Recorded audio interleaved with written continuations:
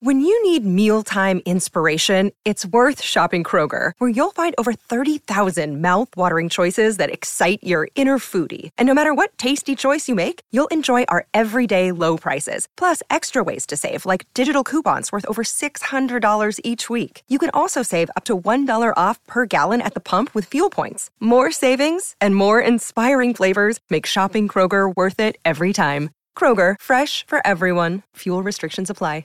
Another day is here, and you're ready for it. What to wear? Check. Breakfast, lunch, and dinner? Check.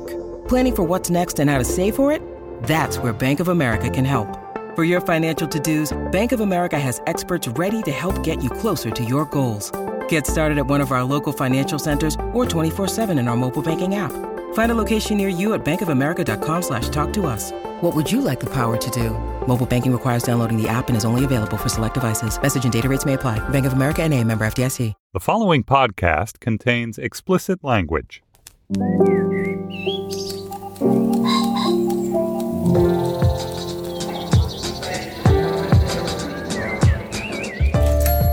I'm Stephen Metcalf, and this is the Slate Culture Gabfest Nature Made Me a Freak, Man Made Me a Weapon edition. It's March 16th, 2017. On today's show, Logan is the latest and presumably last installment in the Wolverine series. It stars Hugh Jackman as the taloned and brooding superhero mutant brought reluctantly out of retirement. Critics love it. And then the songwriter Stephen Merritt and his band The Magnetic Fields were 90s indie rock darlings. They've made a triumphant return with a 50-song memoir. We will discuss it with Slate's music critic Carl Wilson. And finally, what is it to be privileged? Who has privileged, and who has the privilege to call others out for being privileged? We discuss a provocative essay from the New Republic magazine. Joining me today is Isaac Chotiner, staff writer for Slate and soon to be host of his new podcast, I Have to Ask. Isaac, I am very excited to have you on the show and almost more excited to hear your new podcast. Welcome. Thanks. I'm excited to be here. And we're joined by Jamelle Bouie, Slate's chief political correspondent. Jamelle, welcome back to the show. Thank you for having me. It's a thrill to have both of you here, I have to admit. Dana and Julia, of course, sorely missed. They're both at South by Southwest representing. All right, before we dig in, Isaac, do we have some business? We do. I want to tell you guys about a live show that the Slate Culture Gabfest is doing on Wednesday, April 19th in D.C. at the Hamilton. To get more information about this, go to slate.com/live. For Slate Plus folks, at the end of this show, we are going to give them a list of books they have to read before they die. That's a little morbid. Hopefully not all the books will be morbid. If you want to hear that segment, you can sign up for it at slate.com/cultureplus.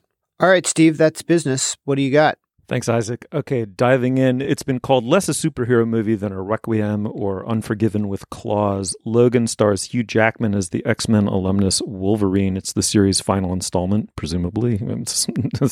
Never say never in that business. It's a brooding movie directed by the very gifted James Mangold, he of the movies Heavy and Copland.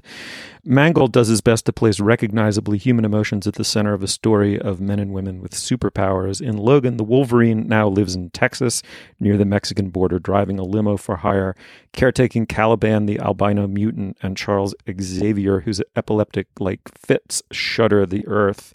Into their dreary, airless, and generally senescent world comes a young girl with mutant X-childlike superpowers, and adventuresome mayhem ensues. Let's listen to a clip.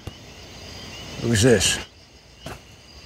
Just a guy telling you to get back in your nice truck. Go play okey dickhead somewhere else. Hey, Carl. It looks like Mr. Munson hired some muscle. Looks that way. He's a friend of mine. Friend with a big mouth. I hear that a lot. And you probably hear this too. More than I'd like. And you know the drill. I'm gonna count to 3, and you're gonna start walking away. I got rights to this one. 1. I have a lawyer now. 2. 3. You all right, boss? You know the drill. Get the hell out of here. All right, well, Jamelle, let me start with you. This isn't the first sort of mopey, serious superhero movie. The problem with that mode often is that it kind of crosses the line between serious and self-serious. People think Logan really pulls this off. Did you? I think it did, and I think it avoided that self-seriousness by not. I mean, the movie is obviously about larger themes. It deals a lot with grief and regret and violence and questions of what it means to be a violent person. And what it reminds me in a lot of ways of Unforgiven in its general tone and mood. But it's very much grounded in these characters. And what's a bit funny about it is that it takes the fact that there is this 15-year convoluted continuity of X-Men movies and strips it all away to the two most prominent characters in that series, Wolverine and Professor X, and gives us the story that's really centered on their relationship and their history. And I think the thing I've told people who are interested in seeing the movie but have not watched the X-Men movies is that if you know anything about those two characters, you should be able to enjoy the movie without really having any background, which I think is a real strength of the film. And in sort of its seriousness and maturity is a welcome change from, say, last year's Batman versus Superman, which was just kind of turgid and bad and, as you said, self-serious. When this movie was being billed a couple months ago, it was sort of as a serious superhero movie. And I think when most people hear that, you think some version of Christopher Nolan. And self-serious, I think, is a good term for Christopher Nolan stuff, but just sort of self-important too, that there would be a lot of moralizing. This movie is, I think, a little bit too long, the way Christopher Nolan movies tend to be, but it does not sort of have that overwhelming, overbearing self-importance. There are not as many conversations as you find in a Christopher Nolan movie about good and evil and what it all means. And everything just seemed a little lighter. I think Jamel's really right to reference a Western, because it did feel more like a sort of stripped down, spare Western. Mm-hmm. Yeah, late in the day, kind of the mythology is starting to wear off, and saturated with grief and regret. Jamel, I have to say, I brought absolutely no background to this movie. I hadn't seen an X-Men movie, was not a huge fan of the comic book when I was a kid. It worked for me completely as a film. It's beautifully made. Jackman is mesmerizing, heavy-spirited but mesmerizing. Patrick Stewart is terrific. Stephen Merchant was a complete surprise to me. I had no idea he was going to appear in the movie. He's terrific in it. I have to say, though, it is, for being so saturated in grief and regret, I wasn't quite sure what they were grieving or regretful of. Was that clear to someone who knew the deep mythology in the universe? Yeah, I think this is, it's funny because the film does totally work with no background whatsoever. But for those of us who have been watching the film series since 2001, if this is when the first X-Men movie came out, or familiar with the comics, kind of the Wolverine story, Logan's story, is in part about someone who is bred and built to be a weapon, but hates killing, does not like the fact that he is proficient at killing, and it weighs on him and it burdens him. And I think that is what Logan is struggling with in the film.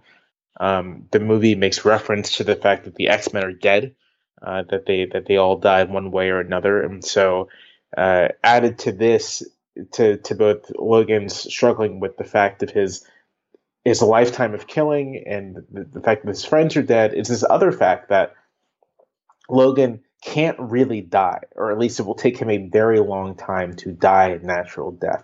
His healing factor, which is sort of his chief mutant power, also keeps him alive. And if you watched the previous two Wolverine movies, including the first one, X-Men Origins, which is quite bad and no one should watch it, and so I highly recommend that you don't. But if you watch that one, and if you watch James Mangold's first entry in this series, The Wolverine, you know that he's been alive since basically the late 19th century. So at this point in his life, he's almost 150 years old, and everyone he's loved is dead or dying. And that's what he carries around with him. And that's part of what explains his deep reluctance to get involved with this little girl, who I think we should talk about because I thought her performance was fantastic.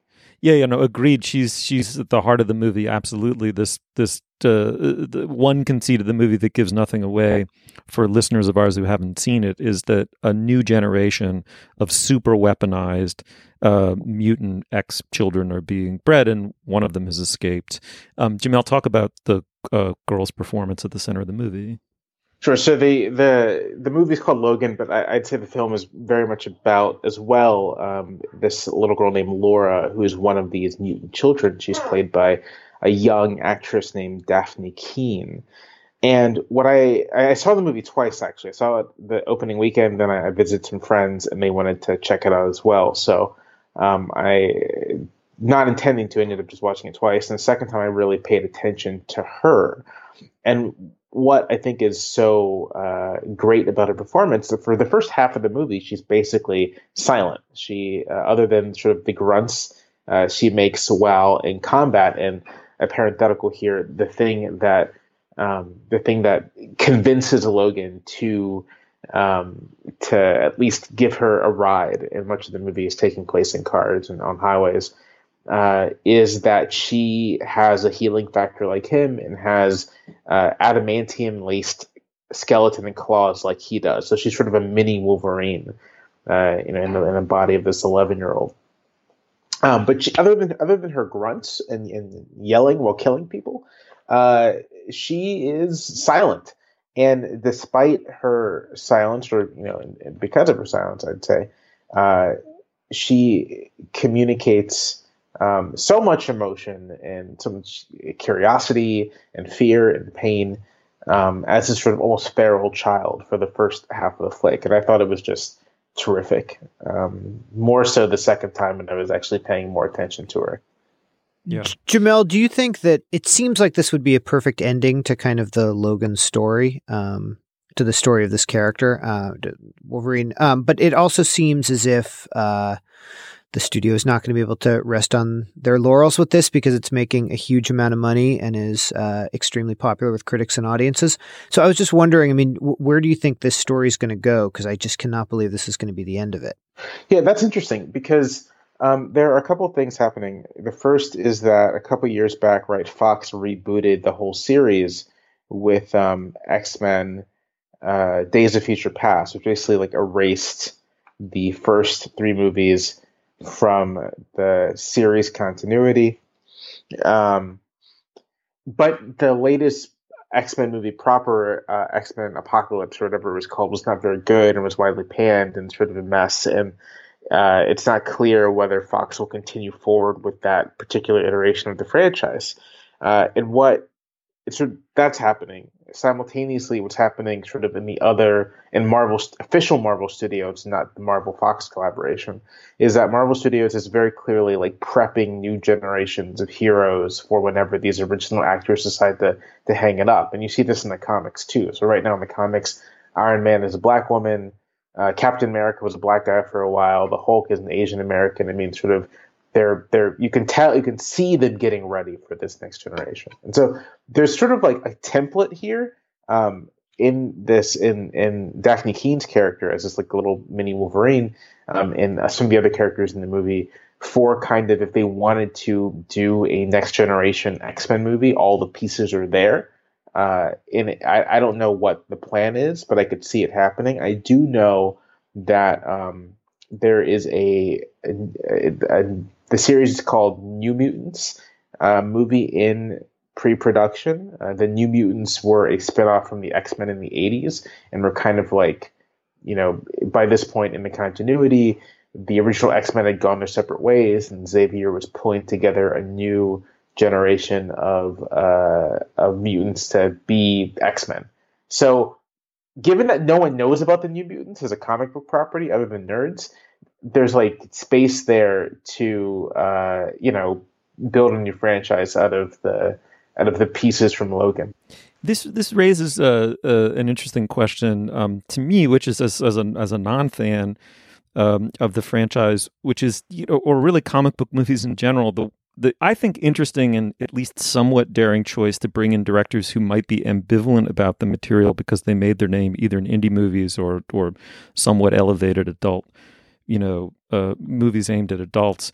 Someone like Mangold, and as someone who's very fresh to this material, I felt as though I kept picking up Mangold's ambivalence, but smart and interesting ambivalence. That in one of the ways Isaac the movie maybe was saturated with grief and regret was this sense that Mangold was forced to make a hyper-violent genre picture as someone who maybe didn't love the style of hyper-violence that he was working in. There's the interesting moment where they're watching Shane on a hotel television, and it's an especially downbeat moment where they seem to be captivated by what's happening on the screen, a golden era Hollywood movie in which good and evil are relatively starkly, posed against one another.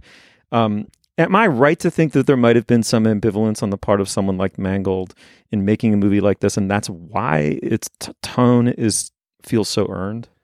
I mean, that's an interesting theory. I think that could be true. I mean, Mangold has also he's made some good movies. I thought Copland was pretty good.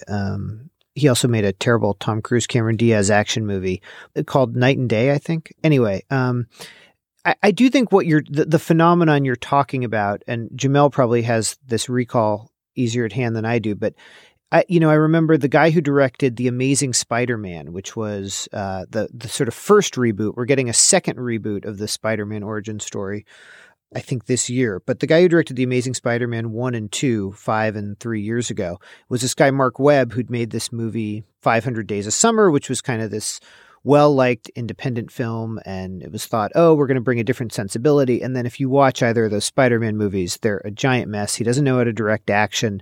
They're completely confused in what they are. So I agree it can work if you bring a different sensibility, but I also think it's a risk. And it seems to have paid off here. But I do wonder about that, rather than bringing in kind of pros who know how to direct action and know the beats of the genre.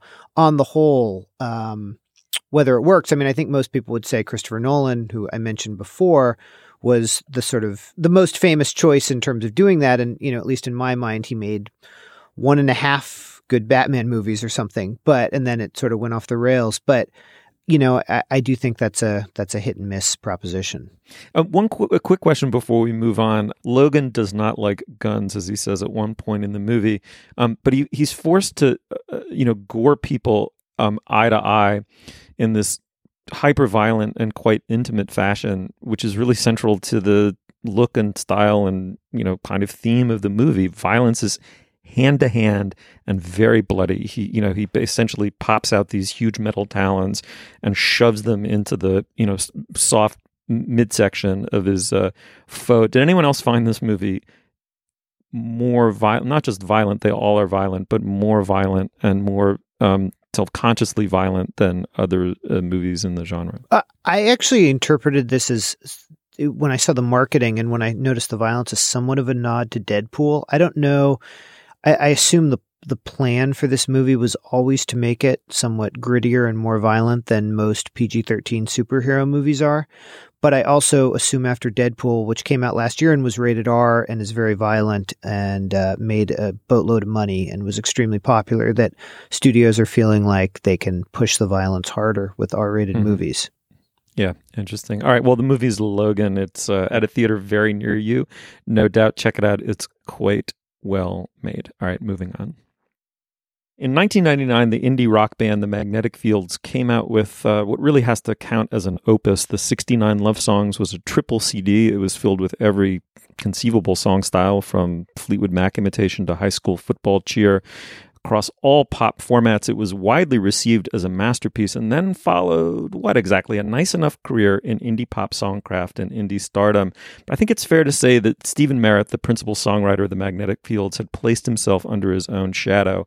Nearly 20 years later comes 50-song memoir, and Stephen Merritt has stepped out of his own shadow. And as Carl Wilson, Slate's music critic, argues in a wonderful review, he stepped out in his own skin. Carl, how's it going?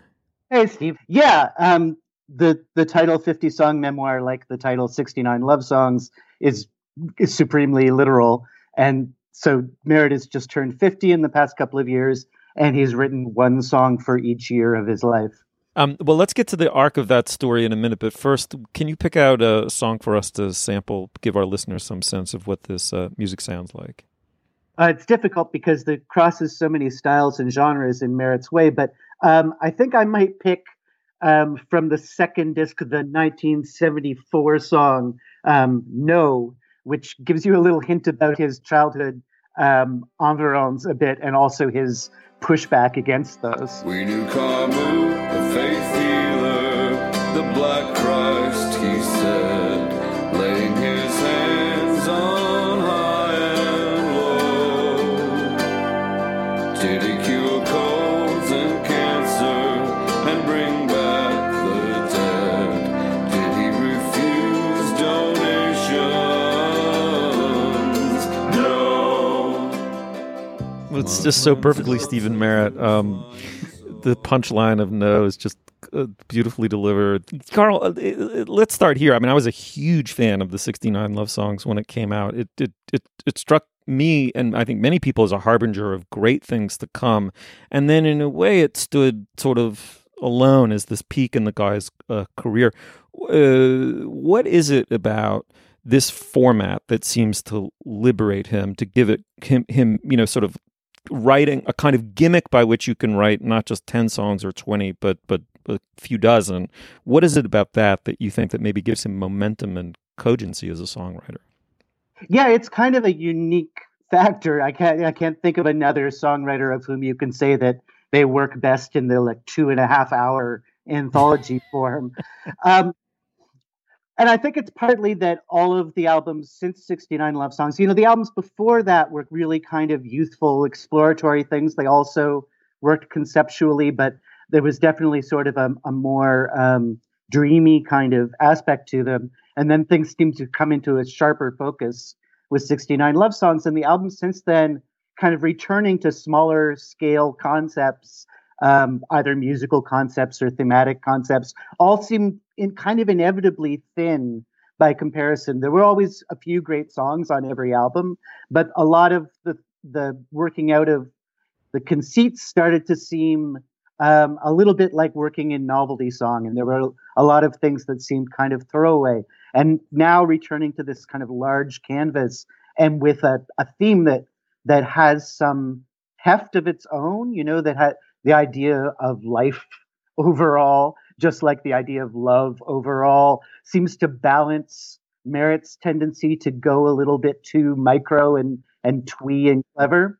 And so you get this kind of force. And on top of that, I think this album, even more so than 69 Love Songs, brings the power of narrative to bear. You actually follow a story over the course of this 2.5 hours, this sort of Gen X chronological memoir, and in some ways also a sort of queer life in the late 20th century memoir that gives it a momentum. I think a lot of people tend to feel that the last disc and a half or so of 69 Love Songs, your attention starts to drift a little bit. But that doesn't really happen here, because you're kind of watching a movie. You're kind of going like, how's our hero going to fare? Is he going to be okay? Is he going to be happy in the end? There's layers of hidden angst and feeling in a way, right? I mean, there's a play between what he keeps buried and what he brings to the surface that his voice and his writing style both seem suited to. Talk a little bit about the role Confession has or hasn't played in his career thus far, and how that maybe has changed here. Yeah, I mean, that's really the dramatic thing about this work in the line of his work. In many ways, Merritt has always kind of forcefully rejected the idea of confession.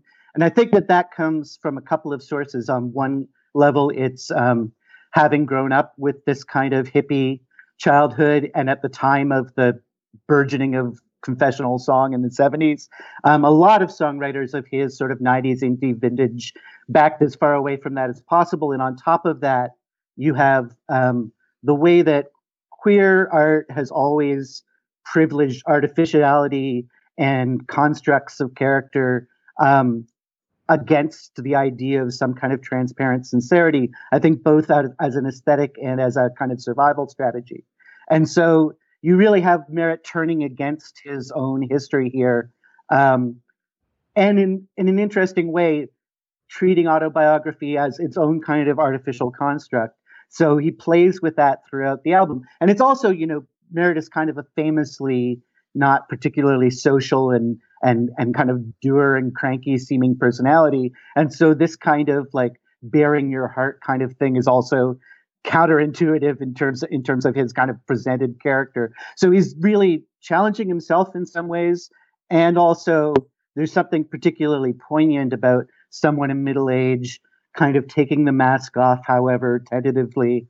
And I think in a lot of ways, what you feel over the course of the album is this sense of this personality, this complex personality, coming to terms with himself and trying to sort of, in middle age, contact the sort of more tender and vulnerable part of himself.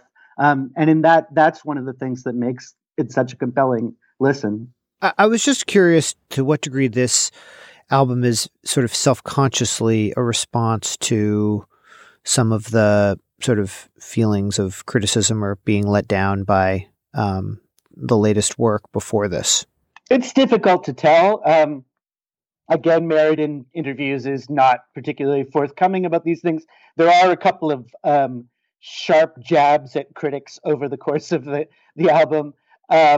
At one point, sarcastically remarking about critics who think he's too heavily new wave influenced. And in one song, Quotes, which is probably like the most opaque song on the album to a non-initiate, he talks at angles about a controversy about 10 years ago when he got accused of racism by some critics for a stray remark he once made at a conference about the song Zippity Doo Dah, and also for the sort of whiteness of the influences that he works with, all of which sort of seemed unfair on a bunch of levels. And he kind of comes back at this with this kind of complaint about the media here.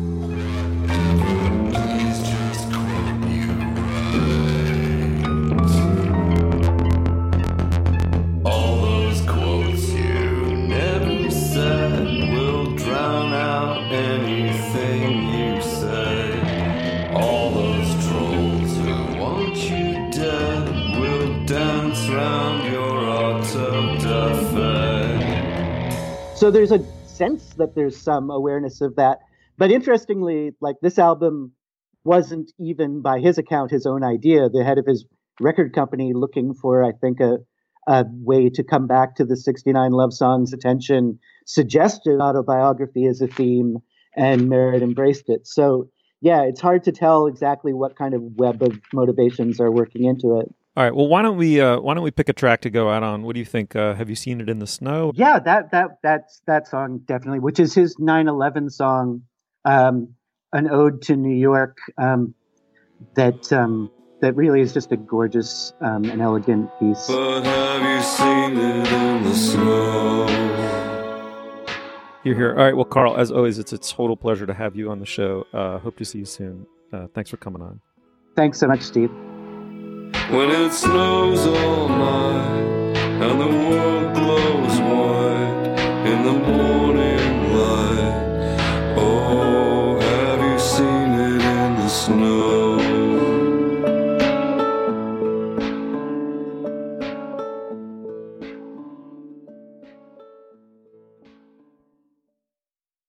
In a new essay in the New Republic by Phoebe Maltz-Bovey, the author wonders if the accusation of privilege hasn't gone too far, partially as a ritual of public shaming in the age of the internet, partially as a generational fact. She asks whether it has brought about a more just society. Decades of privilege checking corresponds, after all, with decades of rocketing income inequality. Isaac, I have written before me a proposition in my notes that says everyone is more privileged than someone else. And at all times, we're making privilege hierarchies in our heads. I agree with one fundamental premise of the essay that privilege is a fairly universal and insinuating concept. What did you think? I thought it was an interesting essay. I thought she made a couple smart points. The first of which is that essentially transparency about these things does not heal the problem. The idea that if we are more aware of everyone's privilege and we're aware of where we supposedly rank on these hierarchies, that in itself does not heal society's problems. That the work it takes to do that is much harder and more challenging. And I think that's a nice corrective to this idea that putting these things in the open will, by definition, help solve them. So that was my main takeaway from the essay. One of the ways in which I thought she was troubling the notion of privilege is that everyone is conceivably more privileged relative to someone else, and vice versa, right? There's no such thing as a rigid privilege hierarchy that's perfectly perspicuous and perfectly linear that one can place oneself in. So it tends to be a psychological or rhetorical strategy more than, say, an empirical fact of the world.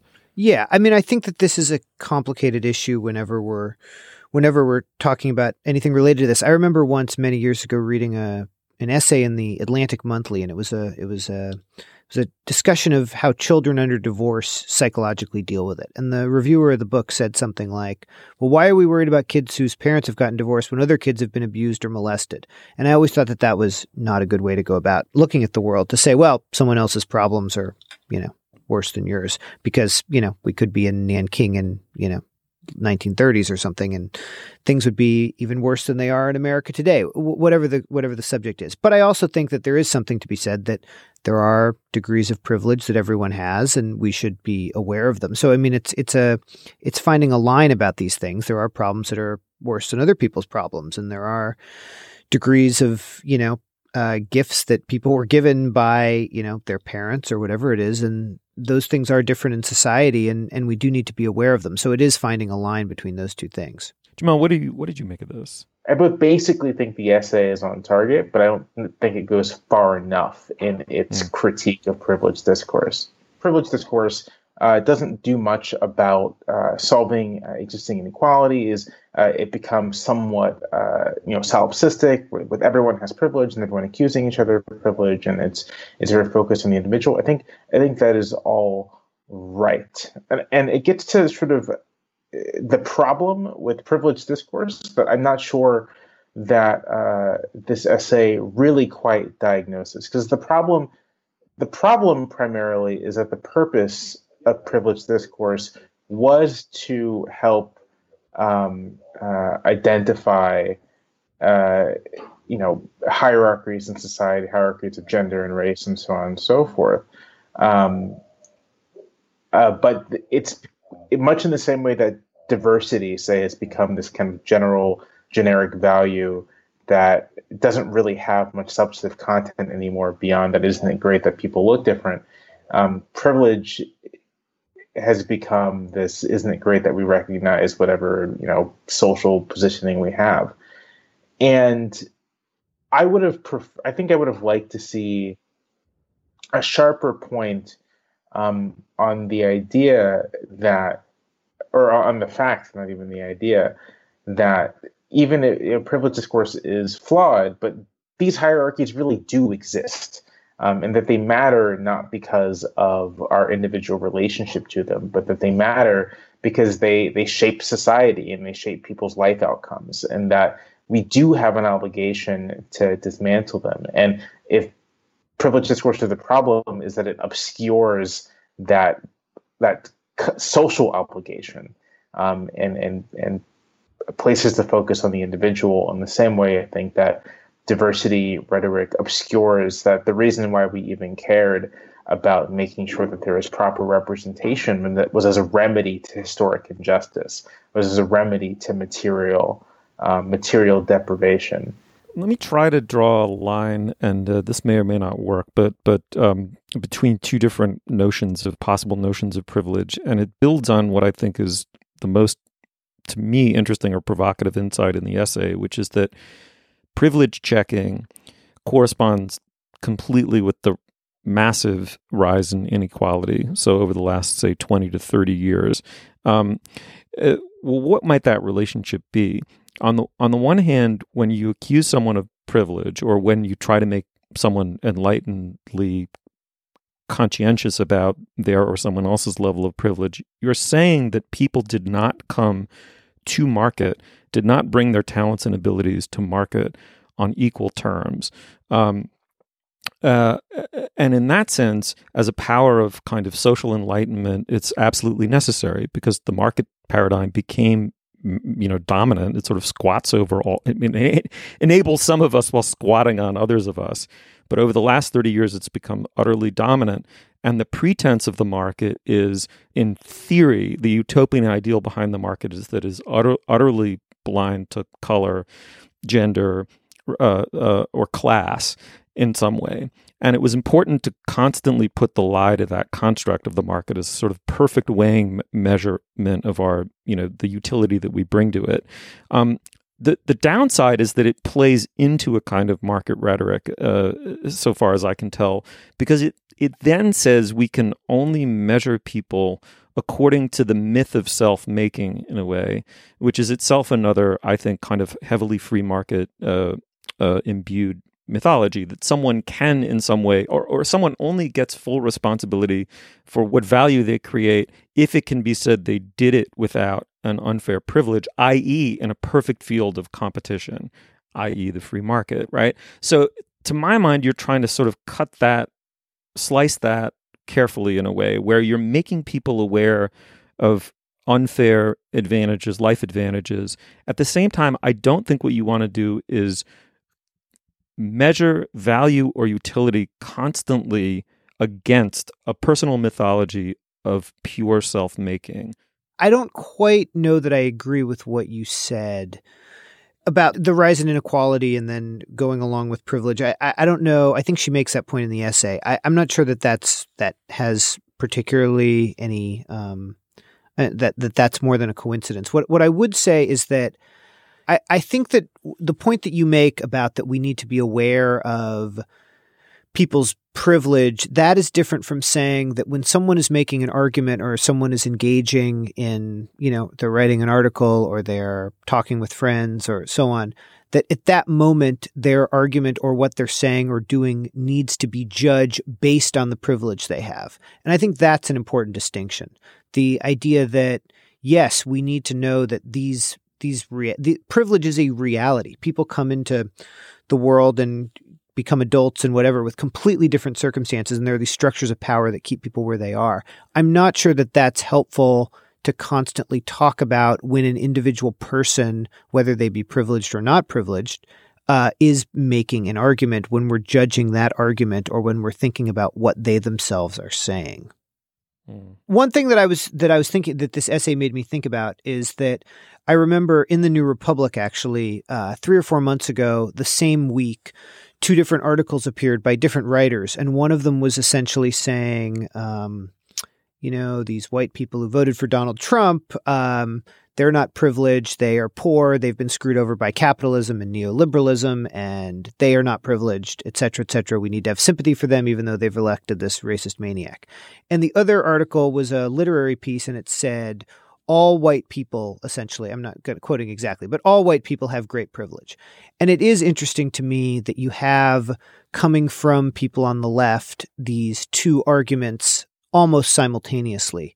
And I do think they contradict each other. Both of them seem like together they combine to make kind of an interesting cultural moment about how we think about privilege.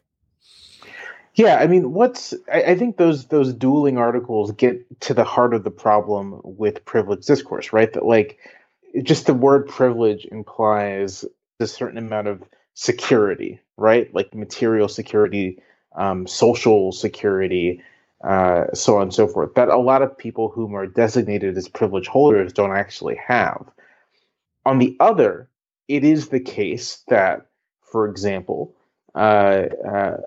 low-income white Trump voters do have a certain amount of security from the ethno-nationalist policies of a Trump administration. So their families aren't going to be deported. They won't be stopped. Insofar that they're traveling, leaving the country, they won't be stopped at the border. They won't face the kind of suspicion of non-whites that the Trump administration has brought to national policy. And so in that sense, they are privileged, but privilege isn't really, it's not really the right word for that, right?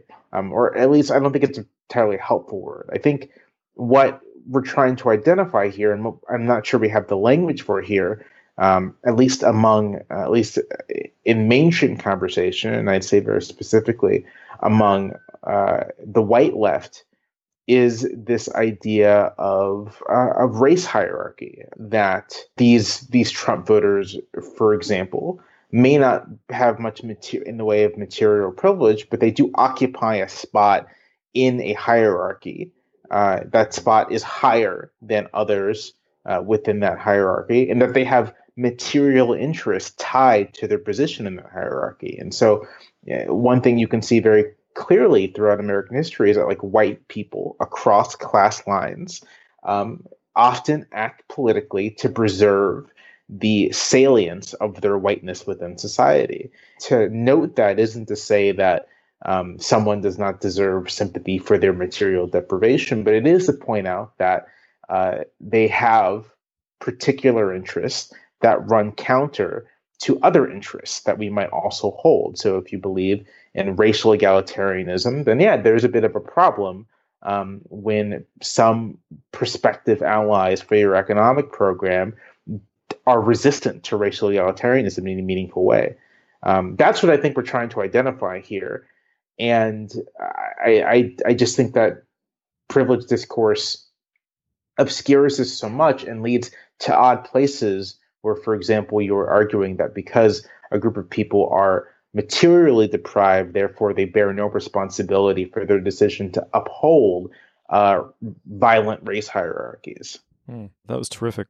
All right, well, here I'll insert the fairly obvious observation that a rarity for this program, it's a panelist of 3 men. Among the privilege filters you can place on reality, of course, is gender. So clearly the conversation was a different kind of conversation because of that. Is privilege exactly the right word to describe that? You can come tell us at facebook.com/culturefest. All right, moving on. All right, well, now is the moment in our podcast where we endorse. Jamel, what do you have? So the first segment we spent talking about Logan and James Mangold, and sort of after I saw Logan, I was so impressed with the film that I decided to go watch Copland, which I had never actually seen before. And Copland is great. I'm not really breaking any news there, but I think it's great. It's useful. It was useful for me to watch after seeing Logan because I can sort of see more of Mangold's sort of directorial interest. And in particular, with Copland, which stars Sylvester Stallone as the sheriff of a town, basically built by cops, that houses cops in New York City. I think there's something similar happening there of choosing. You have an actor who very much embodies kind of hyper-violence in a role that is saturated with a kind of wariness. And I thought it was interesting watching that, not as a contrast, but sort of like kind of helping me understand Mangold's choices in Logan. And it's also just it's a terrific film. I was really impressed by it. I watched it with my wife. My wife, who hates Sylvester Stallone, came out of it like, I can't believe this guy can actually act. It was. I highly recommend checking it out if you haven't already. Copland's a great movie. It really is. I totally agree. It's a minor triumph, and Stallone is fantastic in it. Isaac, what do you have? So I know there's a new Kong movie out, which I have not seen yet, and has been getting some good reviews, however. But I did go back and watch the 2005 Peter Jackson version of King Kong, which made a lot of money at the time, but I think was seen as somewhat of a disappointment. And not entirely incorrectly, the first hour of the movie is almost unwatchably boring, and it's way, way, way, way, way too long. But the whole middle section of the movie, which is about 90 minutes, is which I just rewatched on television, is about as good movie entertainment as I think I've ever seen. I think it ranks up there with the truly great Spielberg movies, those types of Spielberg movies, such as the first and third Indiana Jones movie, things like that, Jaws. I think it really is Hollywood at its absolute best. Even the fact that the movie is overlong, I really do think it's worth checking out. And it also has a just fantastic performance by Naomi Watts in a role that could have easily gone to someone who was not interested in particularly acting, or the character could have been written in such a way that it didn't need an actress. And she is just fantastic. And I understand why the movie was seen as a disappointment, but there's really some incredible, incredible stuff in there. And I recently reread a very long essay in the London Review of Books that came out last year. It's called Apartheid's Last Stand, and it's by a man named Jeremy Harding, who writes frequently for the London Review of Books.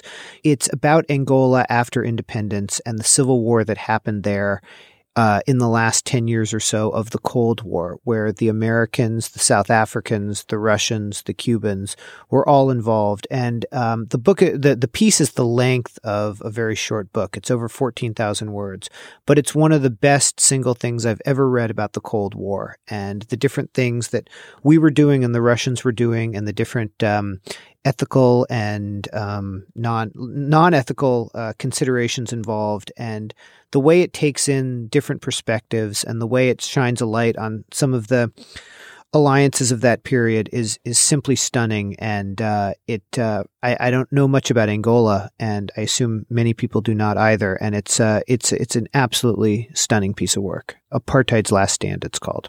So this week I'm going to endorse an essay in the Aeon online magazine written by Adam Frank, who's an astronomy professor at Rochester and is a contributor of one kind or another to NPR. It's a terrific essay about the problem of consciousness relative to physics and what we know about physics, and whether or not the fact that humans are conscious can be thought of as a purely scientific problem using the current paradigm of physics. And he makes a brilliant point that I'd never heard anyone make exactly, which is that we still tend to think a little bit almost with a kind of folklore attitude towards the physical world as inherited from Newton, which is just a bunch of billiard balls or physical objects kind of bouncing off of one another in a law-obedient way. And how can we ever insert what we as mentally endowed creatures do into that scheme? And you can't really. And so this generates over and over again this sort of sterile problem of philosophy, which is what is consciousness and how does it relate to the physical universe? And he makes, in some ways, the quite simple point was that when quantum physics emerged in the late 19th century and early 20th century, you really lost that Newtonian worldview almost completely. I mean, you have to be applying a very crude metaphor to the quantum reality to think of it as little billiard balls bouncing off of one another. And in fact, it's obviously much more about, waves and semi non-material forces, but also probability. And he's someone who actually knows the history of physics and exactly what Schrödinger and Heisenberg contributed to it. And he says, he can't answer, and no one can answer what human consciousness is relative to this quantum layer of reality. But we're going to have to shift our paradigm so seriously in order to assimilate human consciousness to science. But that paradigm shift has started already with quantum physics. And it sounds preposterous, I know, but it actually is a beautifully written essay targeted at the layperson. And in addition to that, I want to endorse the Courtney Barnett song Depreston, which I cannot stop listening to. It's totally bewitching. Isaac, thank you so much for coming on the show. Thank you so much for having me. And good luck with the new podcast. I'm very psyched to listen to it. Jamelle, as always, a total pleasure. I hope you come back on soon. No, my pleasure. Thank you. You'll find links to some of the things we talked about today at our show page, slate.com/culturefest. And you can email us at culturefest@slate.com or drop us a note at our Facebook page, facebook.com/culturefest. Our producer is Benjamin Frisch. Our intern is Daniel Schrader. The executive producer of Slate Podcasts is Steve Lickteig. And Andy Bowers is the chief content officer of the Panoply Network. The Culture Gabfest is part of the Panoply Network. You can check out an entire roster of shows at panoply.fm. Our Twitter feed is @SlateCultFest. For Isaac Chotiner and Jamelle Bouie, I'm Stephen Metcalf. Thank you so much for joining us, and we'll see you soon. Then I see the handrail in the shower, a collection of those canisters for coffee, tea, and flour, and a photo of a young man in a van.